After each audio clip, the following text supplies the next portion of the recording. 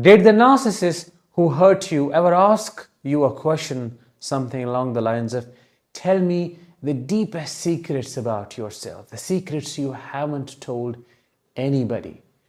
Did they make it seem like they're the safest person to rely on, the safest person to open up to, and you naturally found yourself telling them the details you normally don't share with people?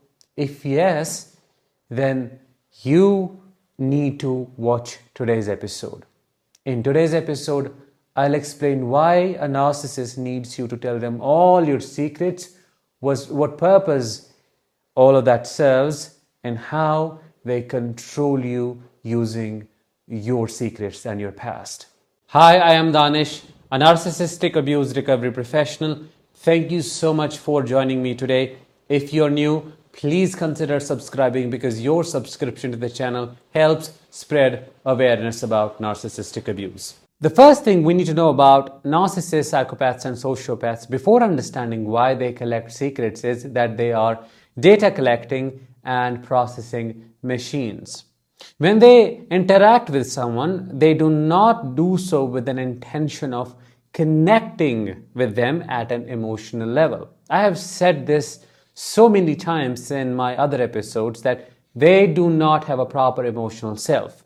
When interacting, they are either trying to one-up the other person, look better than them, or they're trying to study them to know exactly what their pain points are, what are their vulnerabilities that can be weaponized and taken advantage of. Most of the time, they are the ones who want to be listened to. But occasionally, especially in the earlier stages of the relationship, they try to listen properly. They try to have this open heart available to connect with you. And they ask open-ended questions. They ask you about your past. They ask you about your childhood, your relationships, and you are moved. You are taken aback and you feel so much awe and joy at once. Why? Because this person shows genuine interest in knowing who you are. Their eyes are filled with sympathy or empathy. Their body speaks differently than their intentions. When trying to extract information from you, when trying to know your secrets, they are trying to do two things. The first is to sort this information in different ways to understand how you function emotionally, what is your behavior like in a particular situation, what triggers that behavior, and how they can weaponize it to get maximum supply. For example, you may tell them about your past toxic relationship with a partner who used to control you through silent treatment. The narcissist would want to know exactly how that worked, what triggered that, and most importantly, how that made you feel.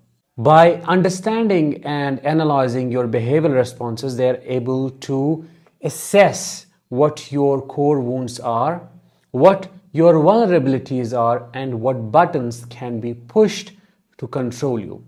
Later down the line, when you get into a relationship with such a person, what do you end up finding? They are now giving you a silent treatment. And not only that, they are making it worse by stonewalling you as well. That was their intention right from the beginning. That is why they wanted to know your secrets. That is why they wanted to know more about your behavior. That is why they wanted to know what your triggers are, what has happened to you.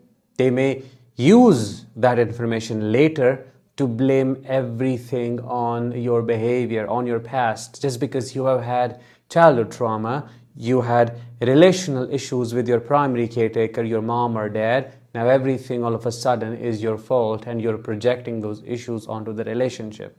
Just because you have had difficulties with other partners, now you're carrying the baggage into the relationship and you're making it difficult for them to love you. That is how they avoid accountability and absolve themselves of all the responsibility they should be taking for their abusive behavior and actions. The second thing they do is they establish deep psychological rapport.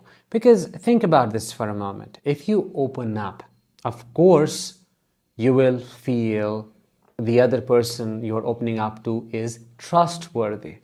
And opening up about your secrets, sharing them with someone is almost equal to getting psychologically naked, bringing down all those barriers and walls that you put up when interacting with people. So you are showing them the deepest core. And that means at the same time, the bond that is developing becomes of the Herculean strength. Later, when they start abusing you, when they show you their real face, it becomes extremely difficult for you to accept them as they are. Your brain activates denial and you naturally justify their actions.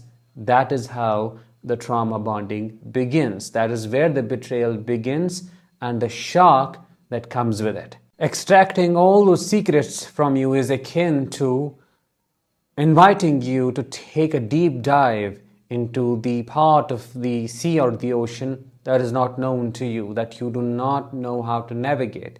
You trust them. You enter that part. When you get deeper and deeper, they disappear. They leave your hand. Now you do not know where to go. It is like leaving you in the middle of nowhere. No clue, no direction. And that is what makes it extremely difficult for you to get out of the relationship and for you to accept that you are on your own and have been taken advantage of. Extracting secrets from people inflates their ego even further because they see themselves as this secret collector who knows the darkest and the deepest secrets of so many people, and that makes them feel so unique, also in control. Nobody knows about them and who they are, yet they know every detail of these people who they made to trust them. This is how the thinking process of a narcissist works. By knowing these secrets, they know these people are going to be more compliant, more obedient, subservient, and will try to appease the narcissist's ego because the narcissist can potentially use that information against these people to shame or to expose them.